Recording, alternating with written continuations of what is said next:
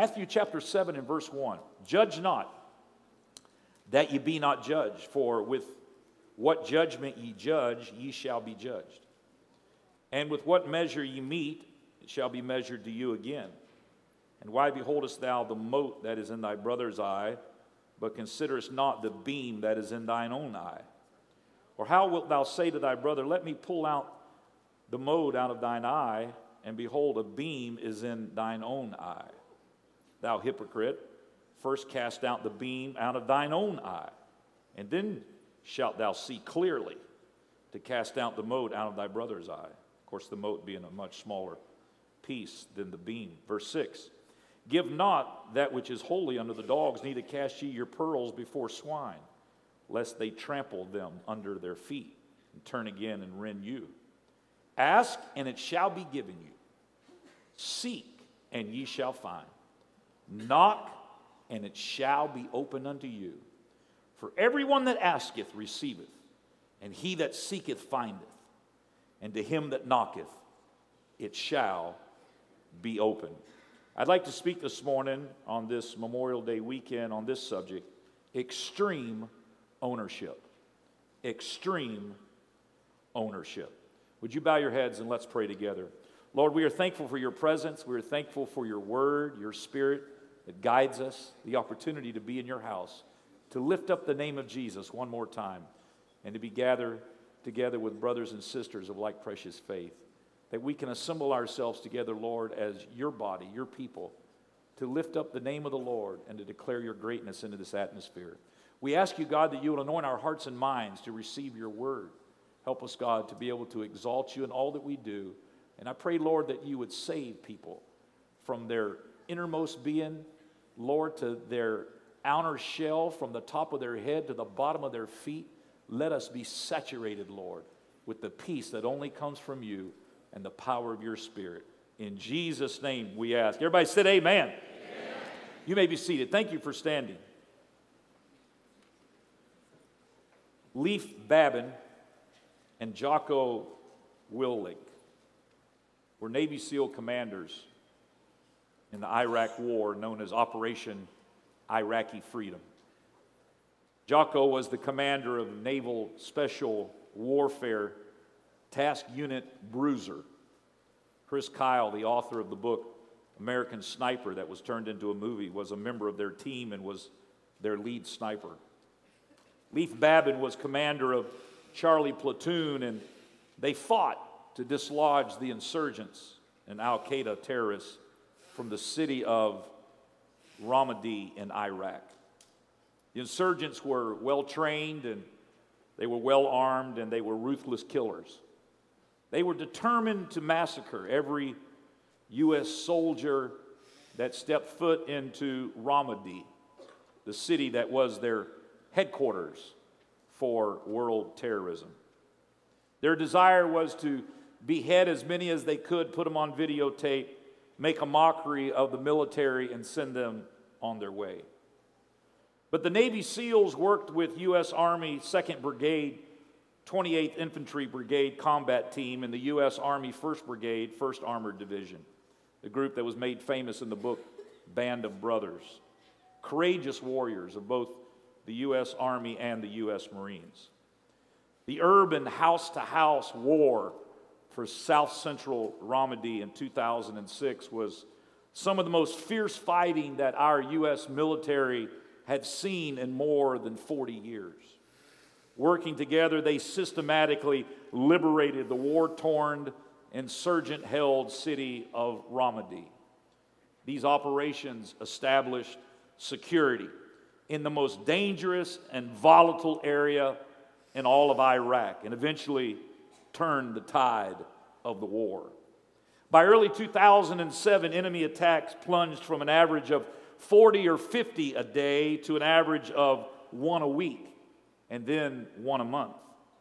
Ramadi remained a model of stability and one of the safest areas of Iraq outside of the Kurdish-controlled north for years afterwards, thanks to these warriors. Leif and Jocko came home to oversee all recruit and officer training for the West Coast SEAL teams, directing some of the most realistic and challenging combat training in the world. In this role, they helped guide a new generation of SEAL leaders who continue to perform with unparalleled success on the battlefield and are considered the standard for world-class warriors, not only in America, but in all of the world. Eventually, that 5th U.S. SEAL team from the West Coast that went in and took out Osama bin Laden. After the U.S. military pulled out of Iraq in 2011, Leif and Jocko started a successful management consulting company where they advised and trained executives and managers in the business world, pulling from their experience of leading men in the most difficult of circumstances to victory.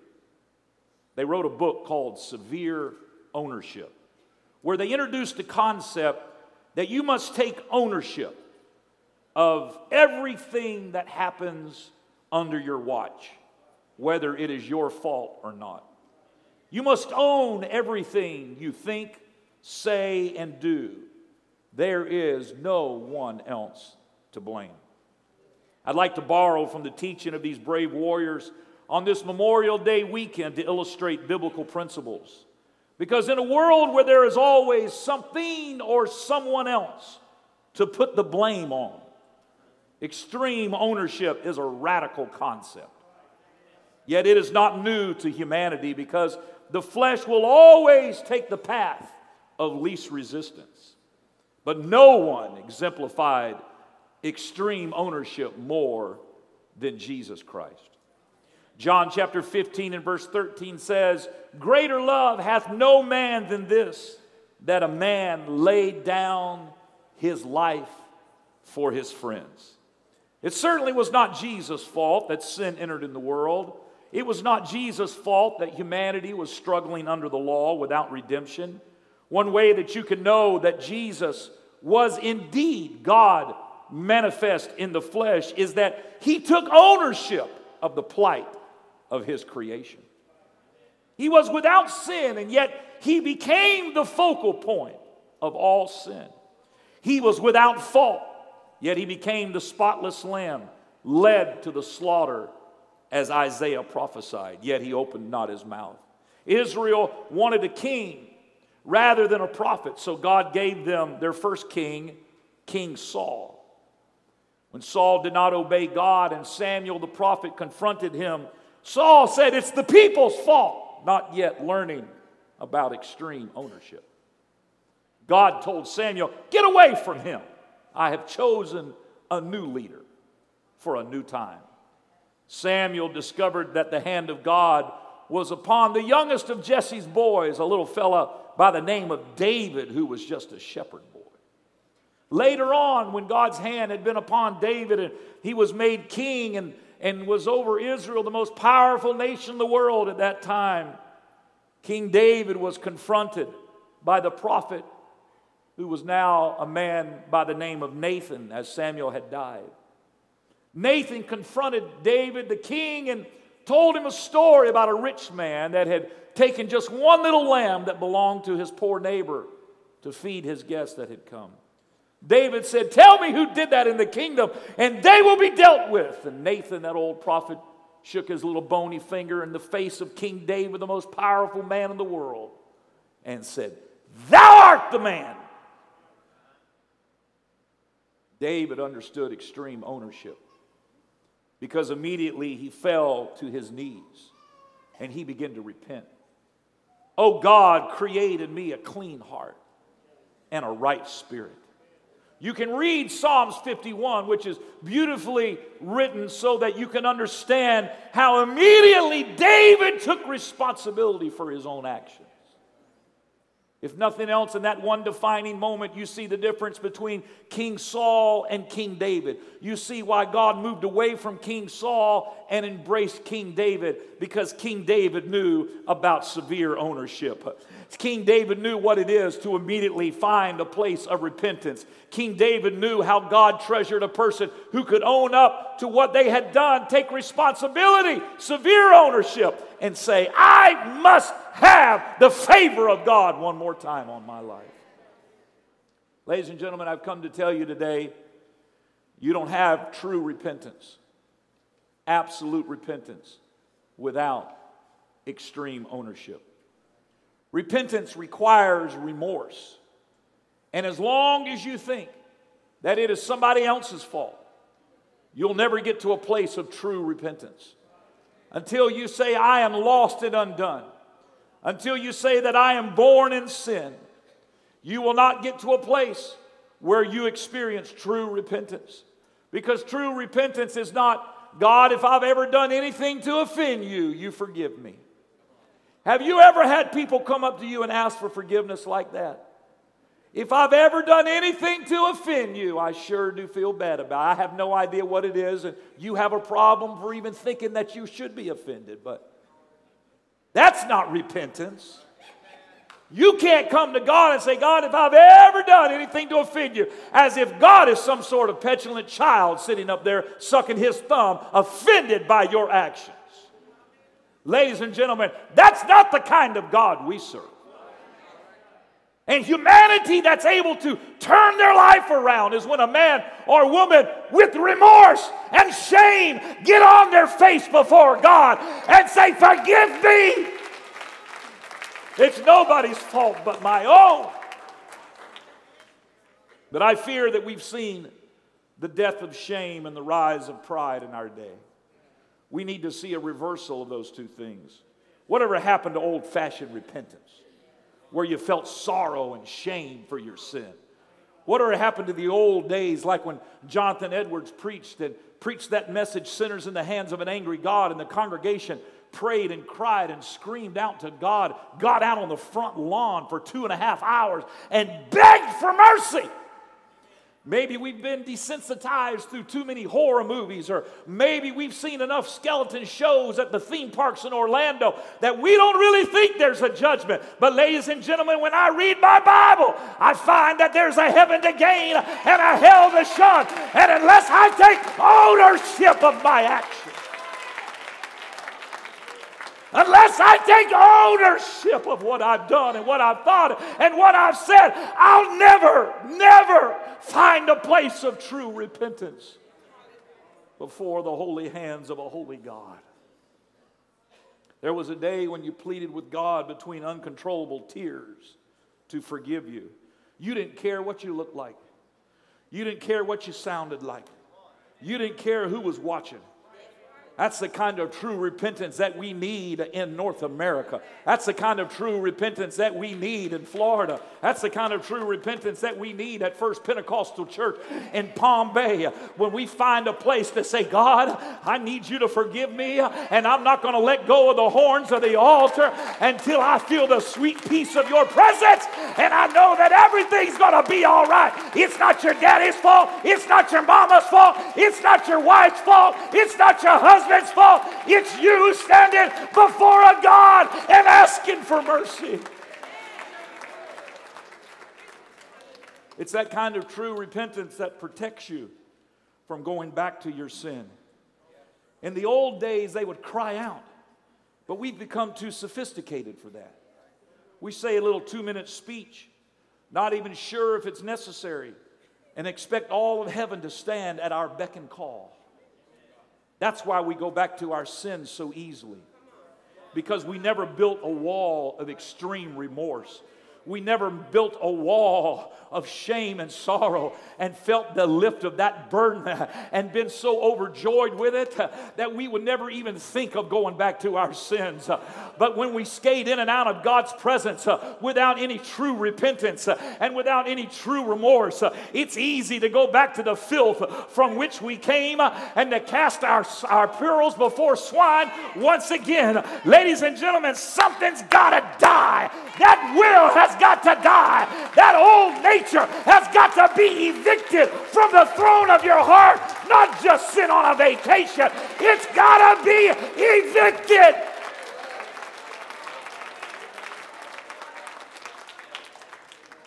That's why the Bible talks about you got to come out of the world. You got to be separated from the world. We don't want to hear that now. We just want to fit God into our lifestyle. We want to fit God into our culture. We want to fit God into our schedule. But I'm talking about a God that desires to call you out, to make you a new creature in Christ Jesus. And none of us will ever get to that point until we exhibit extreme ownership. Take responsibility. We've got to be a separate, called out people. You got to change your habits. You got to change your friends. What you talking about now? I'm talking about extreme ownership. I'm talking about a God all the way from the Old Testament, from the book of Genesis to Revelation. You'll find a common thread that God calls a people out to be separated from the world. He calls a people out to think different, look different, act different, speak different. I don't care if everybody on TV and in every movie is cussing. I'm still not going to curse the name of God. God gave me a voice. I plan on using it to exalt the name of God. Great is the Lord and greatly to be praised.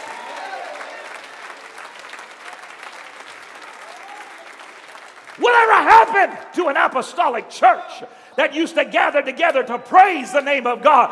But now we'll give up a prayer meeting or give up a worship service to watch a movie where they're cursing the name of God, where you would never think of it before. It's time for the apostolics to get back to a place of repentance and say, I will only let my eyes and my ears be in tune in a God that has a holy presence. Extreme ownership. I'm not preaching today about easy believism. I'm not preaching today about God will become whatever you want him to be. I'm talking about a holy God with a holy nature that's looking for a holy people. God didn't call us to be like everybody else. So things have to change when you come to the Lord. You've got to change your friends, change your lifestyle. Here's one you don't want to hear. You got to change your wardrobe.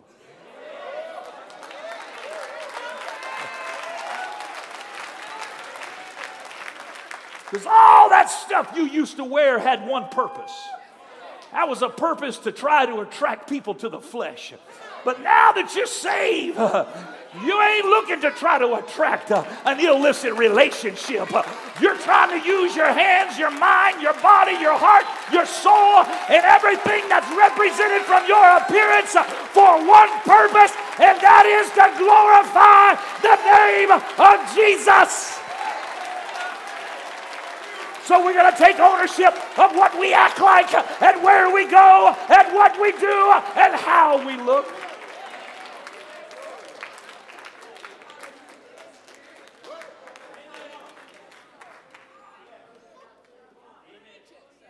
I was on vacation last week with my family, and Sister Amy told me, she said, this girl that was sitting over there to our left, over to the side, she had come out of the establishment there with, I don't know if it was her husband or boyfriend, but she was wearing apparel so that you could see her back, and she had a scripture tattooed down her back that said, I can do all things through Christ which strengthened me.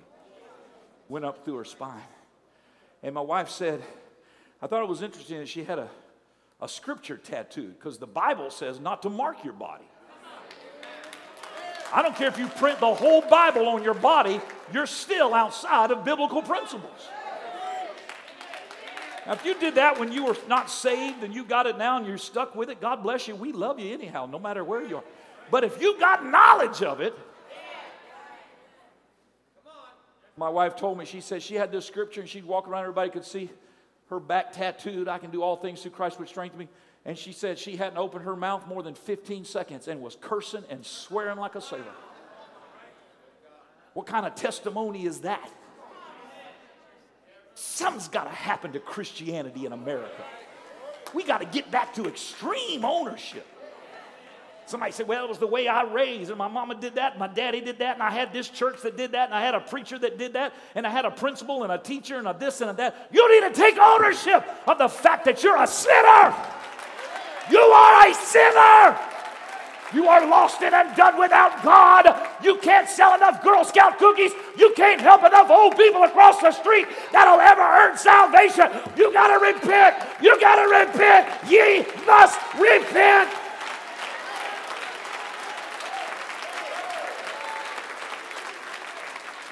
We need God. We need God. We need God. Paul said, I am crucified with Christ. I'm taking ownership of my mistakes. I'm taking ownership of my past actions. And I know that I will spend the rest of my life having to guard against it because it's standing just outside the door of my heart, waiting for an opportunity to get back in. You read Paul's writings, he makes it clear what he's battling. So I got to put some safeguards in my life. I got to be just as radical for Christ as I was for the Pharisees. I've got to work as hard or harder at saving folks than I did to kill or destroy them, which is what he was doing in his past life until God exercised some extreme measures to get him on the right track. He said, I'm going to take ownership of it. And I know that I've got to deal with this thorn that's in my flesh for the rest of my life. But he said, God has made it clear that his grace is sufficient. I'm not going to remove the thorn. I'm not going to put you in a place of comfort and safety. I'm going to make you hungry for me every day. There's some things that God has left in your life so that every day you will recognize that you need him more today than you did yesterday.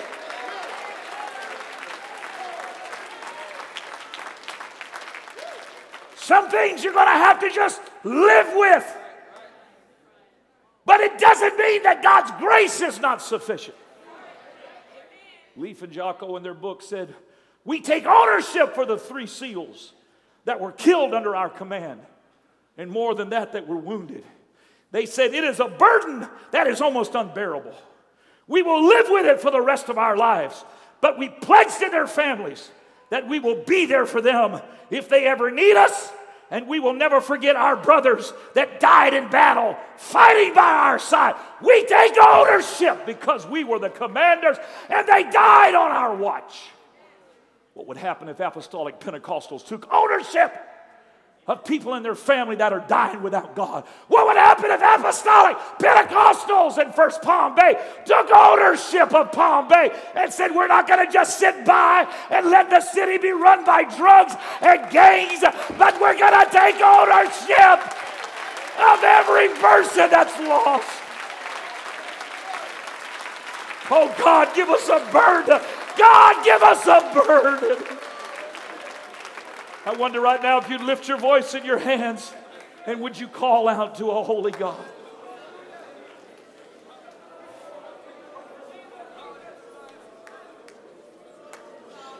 Oh, Shakata Robosata.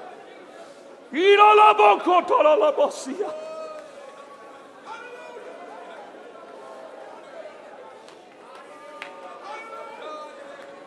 Oh, God, stir us, Lord.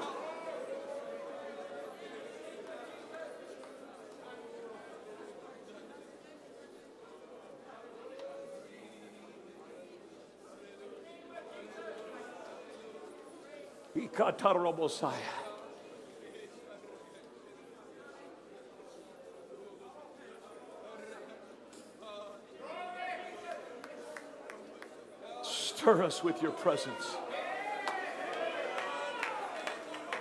That's it. Go ahead.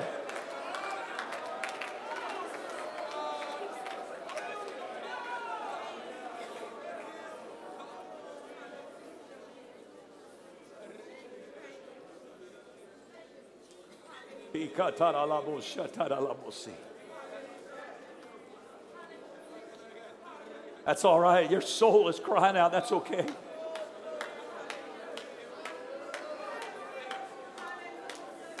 Jesus, Jesus.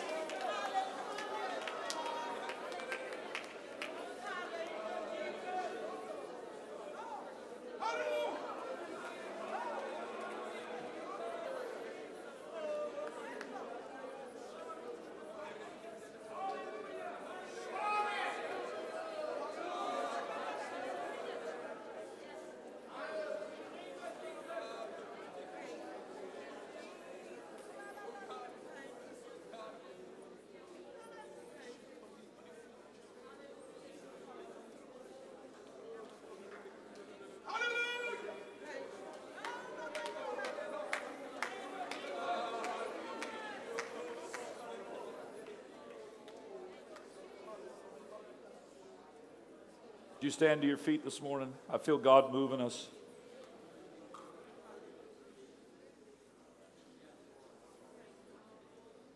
I feel God's moving us in a specific direction this morning.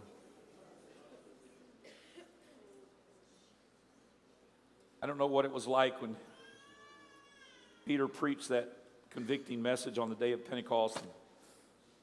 Everybody was gathered around the streets. They were there for a holiday and celebration. Peter had been through a lot himself, but he never got the revelation till he took ownership of his own actions, till he took ownership of betraying the Christ while he warmed his hands at the fire at Caiaphas' house, till he took ownership of the despair, the despondency, the mistakes, challenge, and the questions. You see, Judas could never take ownership. That's why he eventually hung himself. It was always somebody else's fault. Peter found a place of repentance. And when he preached in Acts 2, he was taking ownership, and he was telling the nation of Israel, you got to take ownership. You crucified him. You hung him on a tree.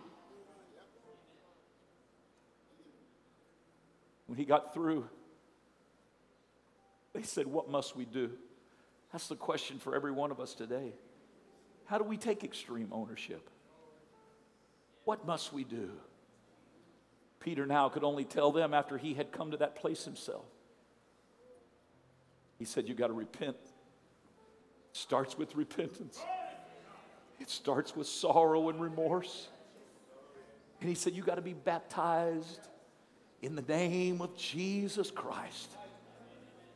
Because, ladies and gentlemen, you've got to get that name of Jesus applied to your life. That's what makes the difference.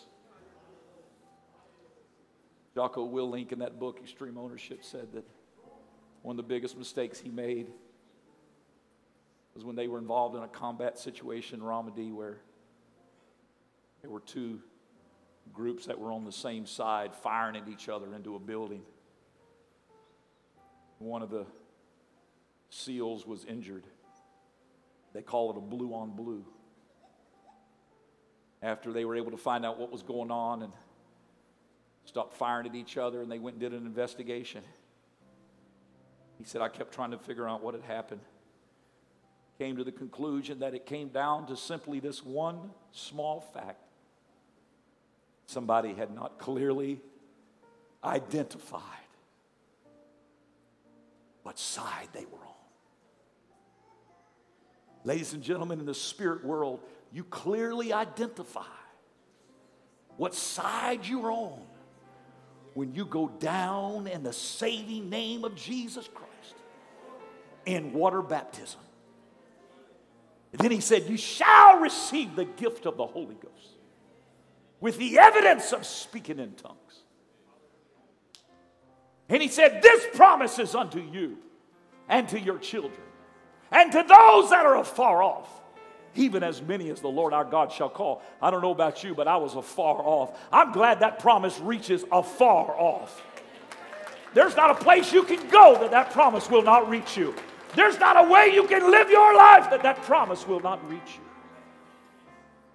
It all boils down to one thing. Can you and I take ownership of the fact we must work out our own salvation? The Bible makes it clear. We do it by repentance, being baptized in the name of Jesus, and being filled with the gift of the Holy Ghost. Now here's what I feel the Lord leading us to do right here this morning. I want you to turn to your neighbor right now. I want you to ask him this question. Have you been baptized since you believe? Would you turn to your neighbor right now and ask him that question? Have you been baptized since you believed? If they say yes, I want you to ask them a follow-up question. Have you been baptized in the saving name of Jesus? Go ahead and ask them. If they say no, I want you to tell them that today is the day. Take them by the hand, walk down this aisle and up onto this platform right now. Come on, we're going to take ownership for where we are.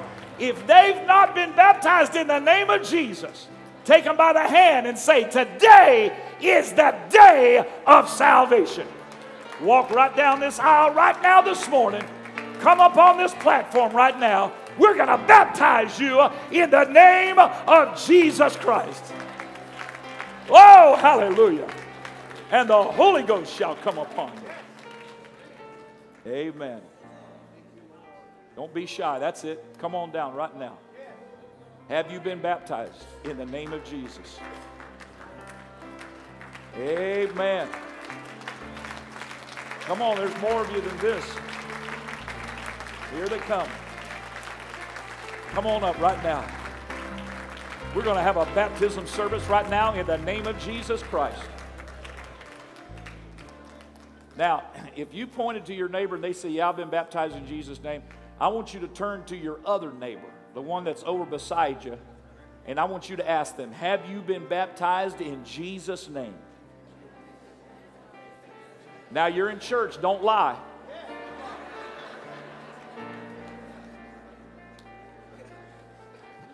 If they say yes, turn around behind you. Keep asking until you find somebody honest. Have you been baptized in the name of Jesus since you believed? They say no, you tell them today is the day of salvation. Take them by the hand and bring them up here to the altar. Bring them up here to the platform. We got some we're going to baptize, but there's some more that God wants to baptize right now. I believe that when we baptize them with water, that God will baptize them with the Holy Ghost. Do you believe that? I'm still waiting because the Holy Ghost is telling me there's more out there. This is no time to be shy. This is the time to take responsibility and say on this Memorial Day weekend, I'm going to remember that it's the name of Jesus that washes away my sins. All right, some more. Keep asking until you find some more. I need about 4 or 5 more. That's about what I'm feeling. 4 or 5 more people. We got time. I preached short this morning so we'd have time for this. I need some of y'all to get bold and get out in your aisle. Take ownership of your whole section. Keep asking right now until somebody says, yes, I need to be baptized. Amen. We're going to baptize you in Jesus' name. That's the way they were baptized in the book of Acts. That's it. Some more are coming. That's the way they were baptized in the book of Acts in Acts 2. That's it. God bless you. Thank you. That's awesome. Come on, my brother. Come on. That's the way they were baptized in Acts 2. That's the way they were baptized in Acts 8 in Samaria. That's the way they were baptized in Acts chapter 10. Thank you, Brother Derek. There's a Navy SEAL for the Lord right there. That's the way they were baptized in Acts chapter 19. When Paul came across some disciples in Ephesus, they said, we were baptized under John's baptism. He said, well, John told of one who would come after him, whose shoes he was not worthy to loose. And the Bible said, when they heard this, they were baptized in the name of Jesus. And ladies and gentlemen, I'm going to tell you, isn't this awesome? You know, the Bible says in Acts 19, the Bible says this. The Bible says that when they were baptized in the name of Jesus, that they received the Holy Ghost when they come up out of that water. Now, here's what I'm believing right now. We're going to baptize these folks. Brother Derek, I want you to go back there with them. I'm believing that when they come up out of the water, that God's going to fill them with the gift of the Holy Ghost, with the evidence of speaking in tongues. You believe that? Hallelujah! The Bible says in Romans 6:4, we are buried with him by baptism into death. We are remembering the death in this Memorial Day weekend. But the Bible says they arose in newness of life. That old man's going to die, that old man of sin, that old will, that old nature. But what comes up out of the water is a new creature in Christ Jesus. Is this an awesome group of people? God bless you. Thank you for having the courage to come up here. We're going to baptize you in the name of Jesus. Now, if you'll turn and look toward that door, there's Brother Tim Ritchie right there. He's got his hand up. If you'll follow him, he's going to take you back there. We've got changing rooms and robes, and they're going to let you know what all you need to do. Everything you need, the water is heated. and you can be baptized right now. There's men's changing room, ladies changing room. And then Brother Derek Hayes is going to be there with you. We're going to baptize you in the name of Jesus Christ, and the Lord's going to fill you with the Holy Ghost. Amen. You got an interpreter? Awesome. Amen. Hallelujah. People are getting saved in the deaf ministry. Amen. Now, if you want to be baptized, but you say, I'm a little shy to come right up down there and stand up on that platform, preacher, I didn't know what you were going to have me do up there. But I do feel like I need to be baptized. You can go out that side door right there where people are leaving right now. They're not leaving church. They're workers that are leaving to help those that are getting baptized. But you can go out that door and turn to your left and walk right down this hallway behind this wall, and they'll be ready for you back there. They're going to baptize you. Now, for the rest of you, this is what I'm feeling in the Holy Ghost. I don't know what you came here today in need of, but if every one of us could be honest, we would all say that we have a need. Something that we need God to do that we can't do for ourselves.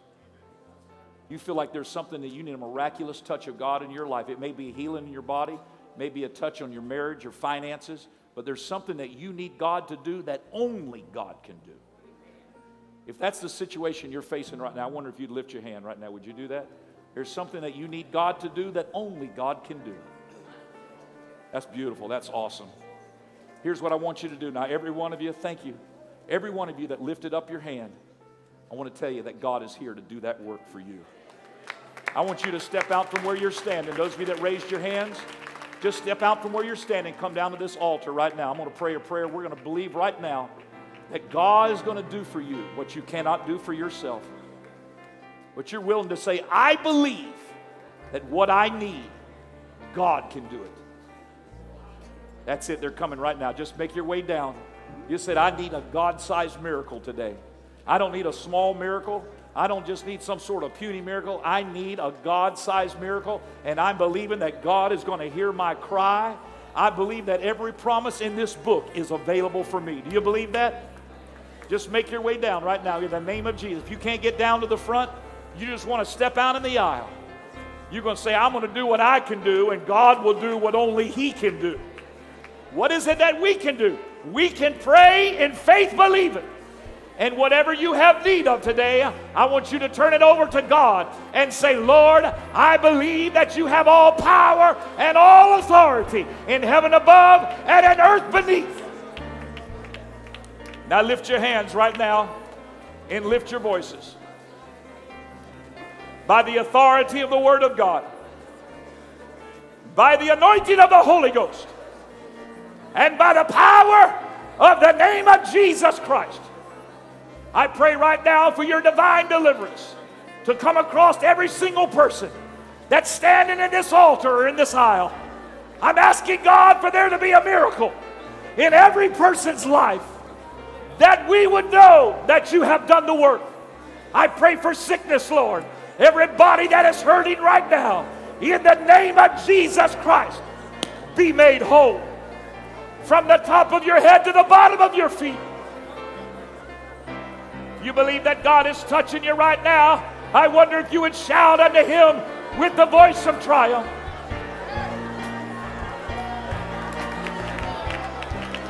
Thank you, Jesus. Thank you, Jesus. Thank you, Jesus.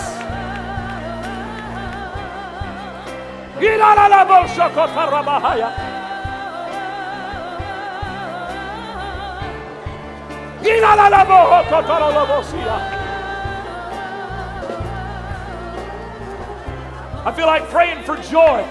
I feel like there's some of you have been struggling with joy. I'm going to pray right now that God will give you a double portion of joy, and you're going to begin to worship God and shout.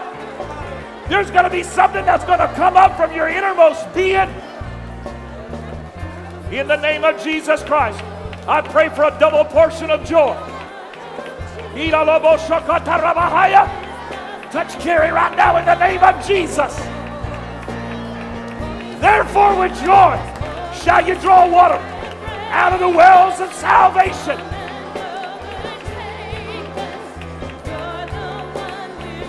That's it, that's it.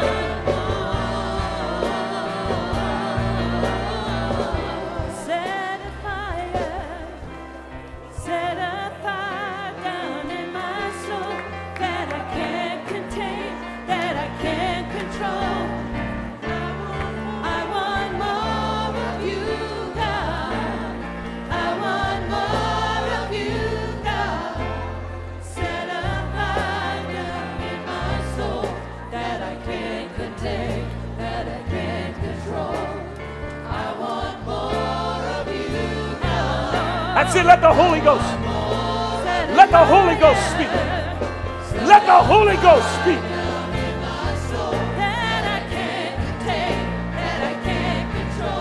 Thank you, Jesus.